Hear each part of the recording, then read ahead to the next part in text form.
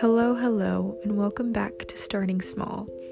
This week I decided to switch things up just a little bit and just felt encouraged to do a prayer for your day or a prayer for your week. And I just hope that if you're listening, that this prayer would encourage you to maybe pause and reflect for a moment and be reminded that hope has not left you, and you can still find hope in the midst of all of the chaos that you may feel surrounded by.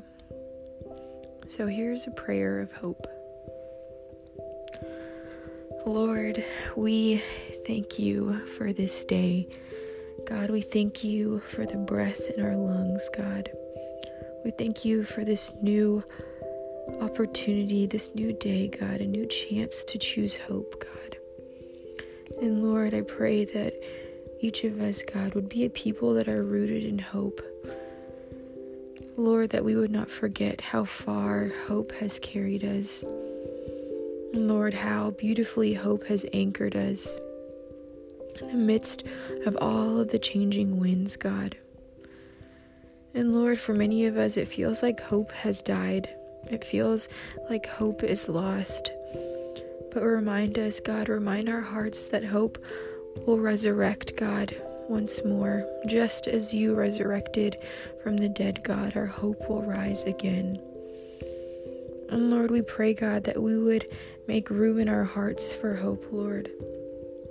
That we would know that there is still something to be hopeful for, even in the moments where it feels like all of darkness has just caved in on us, where it feels like we are encircled and entrapped by our circumstances, Lord.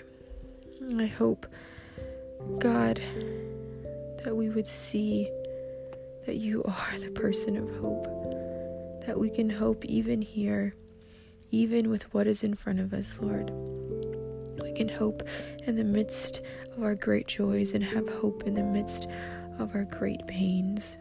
So Lord, remind our hearts that even here we are to choose hope, that even here we must not forget how hope has carried us. Teach us to remember, God, to make room in our hearts, to let hope rise once again. Amen.